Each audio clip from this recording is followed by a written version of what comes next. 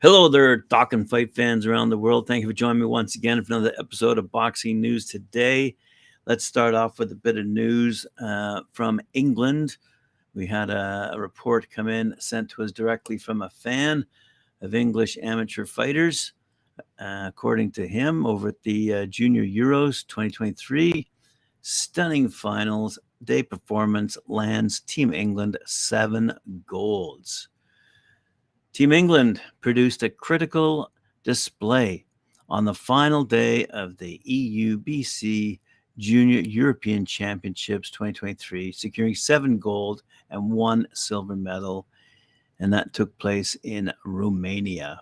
So congratulations to the youngsters who are boxing on behalf of Team England.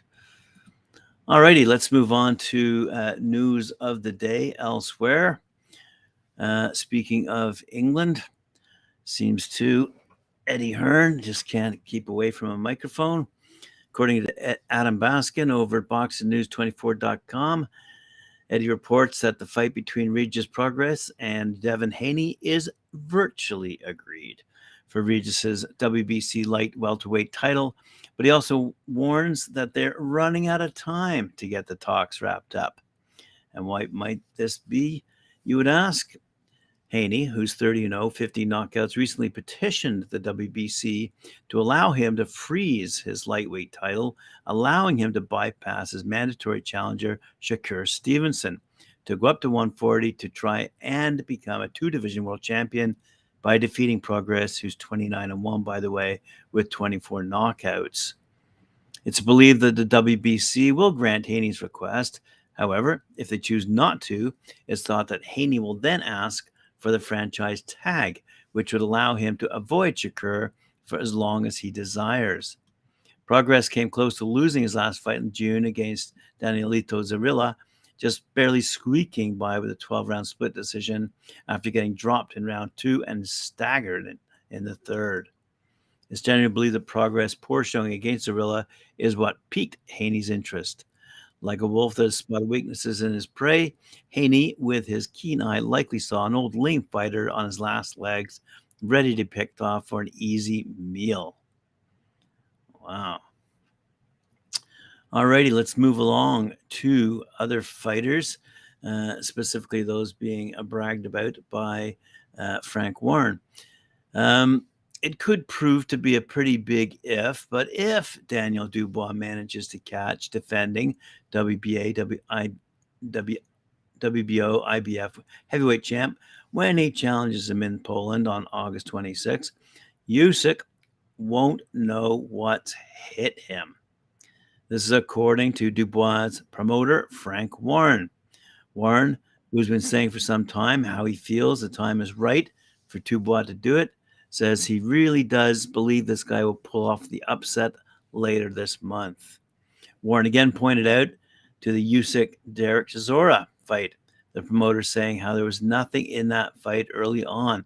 Warren also says Usyk's 2 wins over Anthony Joshua came over an AJ who wasn't firing like he was.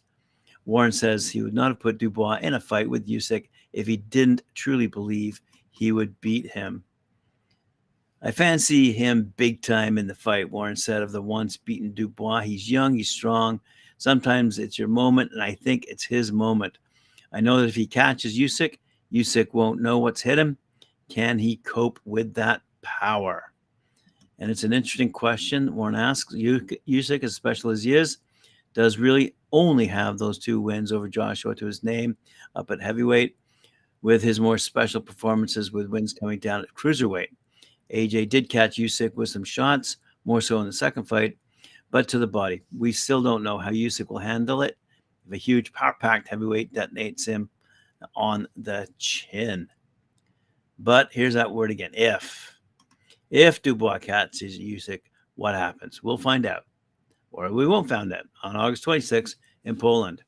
Can Usyk make Dubois miss all night, or at least make him miss with his bombs all night? Or will Dynamite manage to blow up the defending heavyweight champ's chin? The closer we get to this fight, the more intriguing it becomes.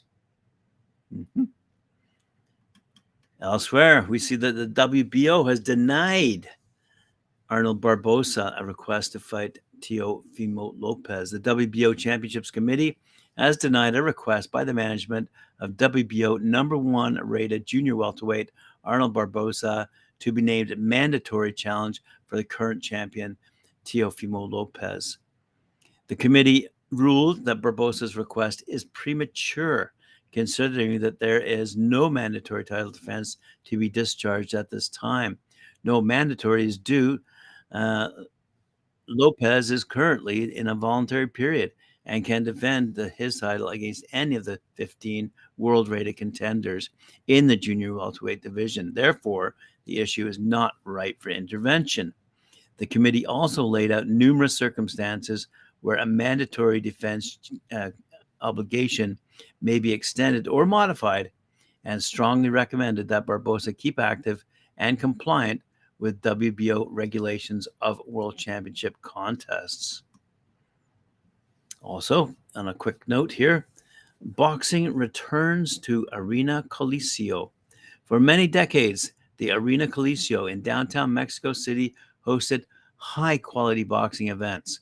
This week, after an 8-year hiatus, boxing returns to the famed venue. Former WBC super flyweight world champ Carlos Santos will headline this historic card on Friday against an opponent to be named. The event is being promoted by Producciones Juaco Arvizu. And now on to some fun topics, I suppose.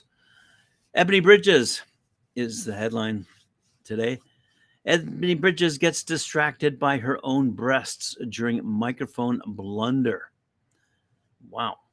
Boxing champion Ebony Bridges apologized for being distracted by her own boobs in a podcast appearance with the blonde bomber's microphone hitting them mid-interview.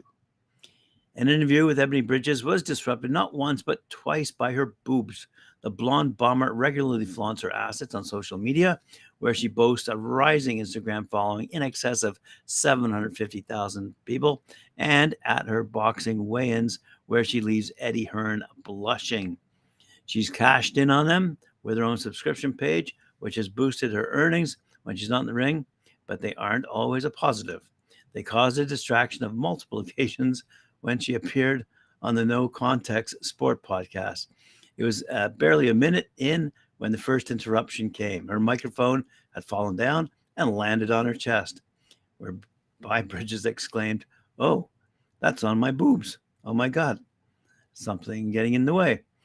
The moment was laughed off in the studio with the two of the co-hosts not quite sure where to look. And having regained their composure, it happened again a few minutes later. As Bridges moved her hand, she accidentally hit the mic stand and it fell to the same place again, causing the cover to spin around out of position. Laughter broke out again, with Bridges joking, "Next time, try and catch it before it lands on my tits." This time, they threw her off her own game. Oh, sorry. All right. Moving on to more serious stuff, yet interesting stuff in a lighthearted way also. Clarissa Shields starts camp for Keith Thurman fight, but he's called out, as we all know, Terence Crawford. So Clarissa Shields has revealed that she has started camp for a potential fight with Keith Thurman. And she stated that she would outbox Thurman, as it appeared he was up for a charity bout. And Shields has taken up to Twitter to give her fans an update. She said, "Camp started for at Keith Thurman Jr. activated. Let's go.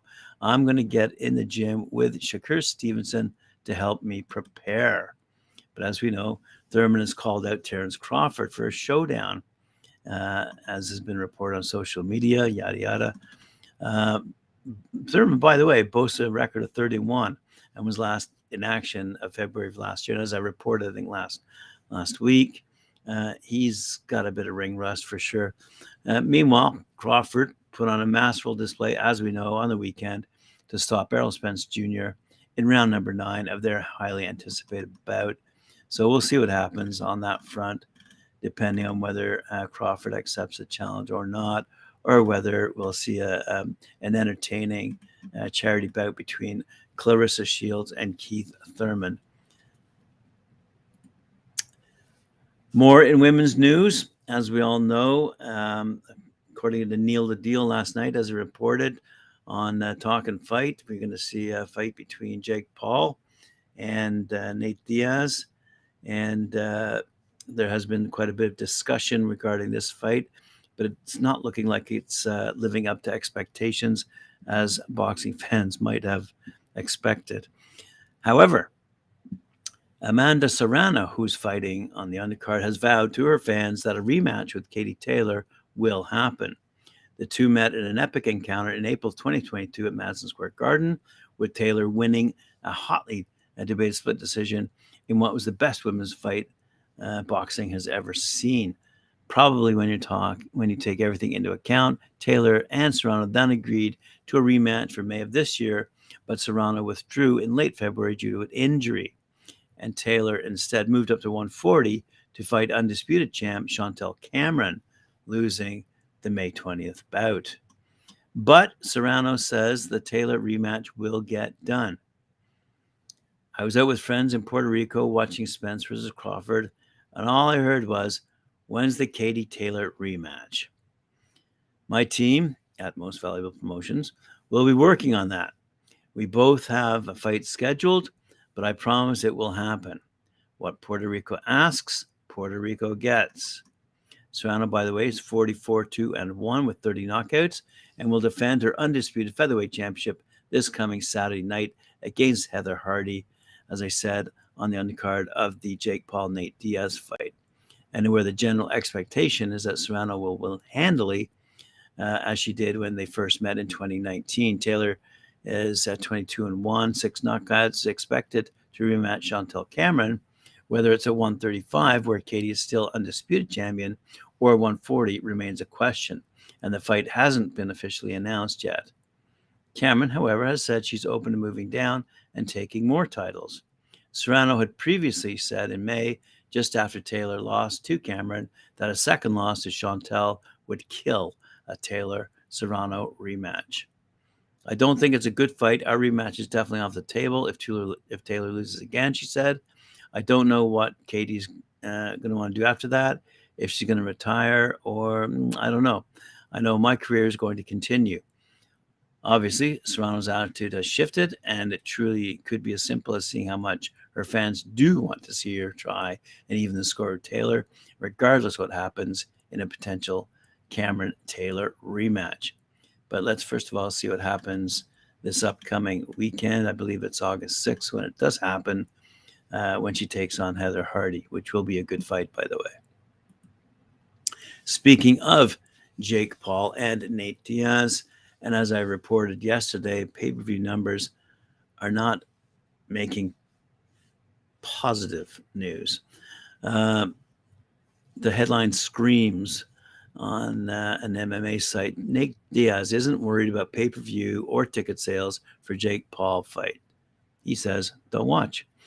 The problem child has accused Diaz of being a bitch for avoiding confrontation in the lead up to their boxing bout on August 5th.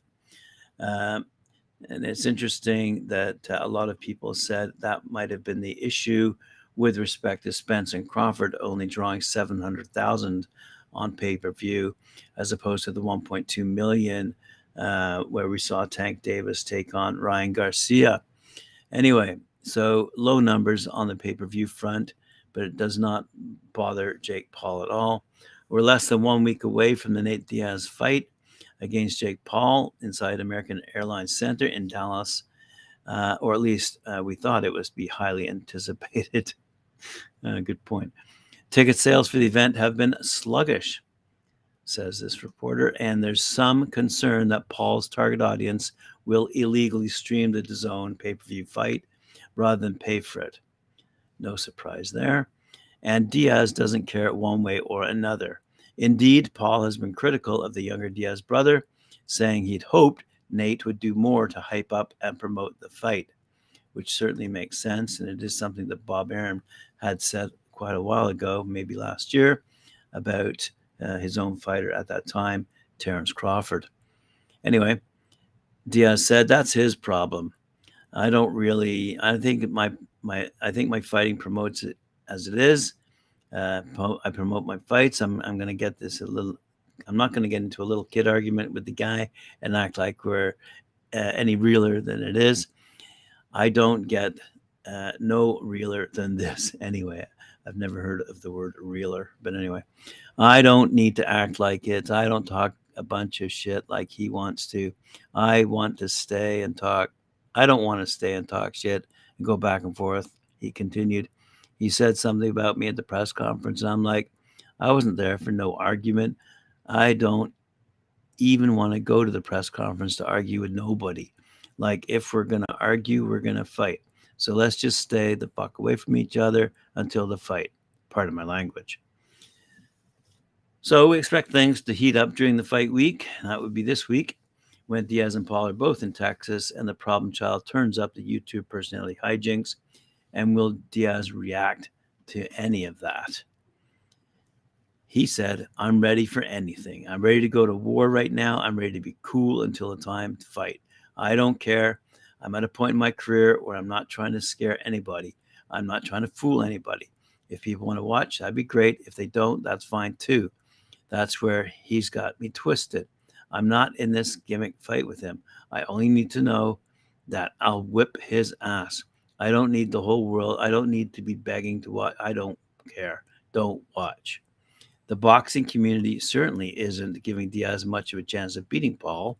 They've pointed to sparring footage and stories from recent sparring partners as proof Diaz doesn't have the boxing chops to hang in the ring with a younger, bigger opponent. Diaz shrugged off the doubters and even laughed about sparring partners talking shit about his skills.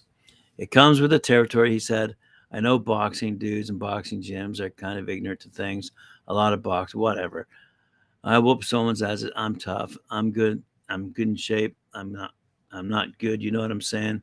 But I'm in better shape than every boxer that I've ever sparred. Hey, it comes with the territory, okay? So it's all good. Whew. What a interview that must have been. All right, boxing fans, appreciate it. Thanks for joining me. Remember to like, share, subscribe, hit that notification bell. We'll see you at 4 p.m. when I join Mike War on his show, Knuckle Up.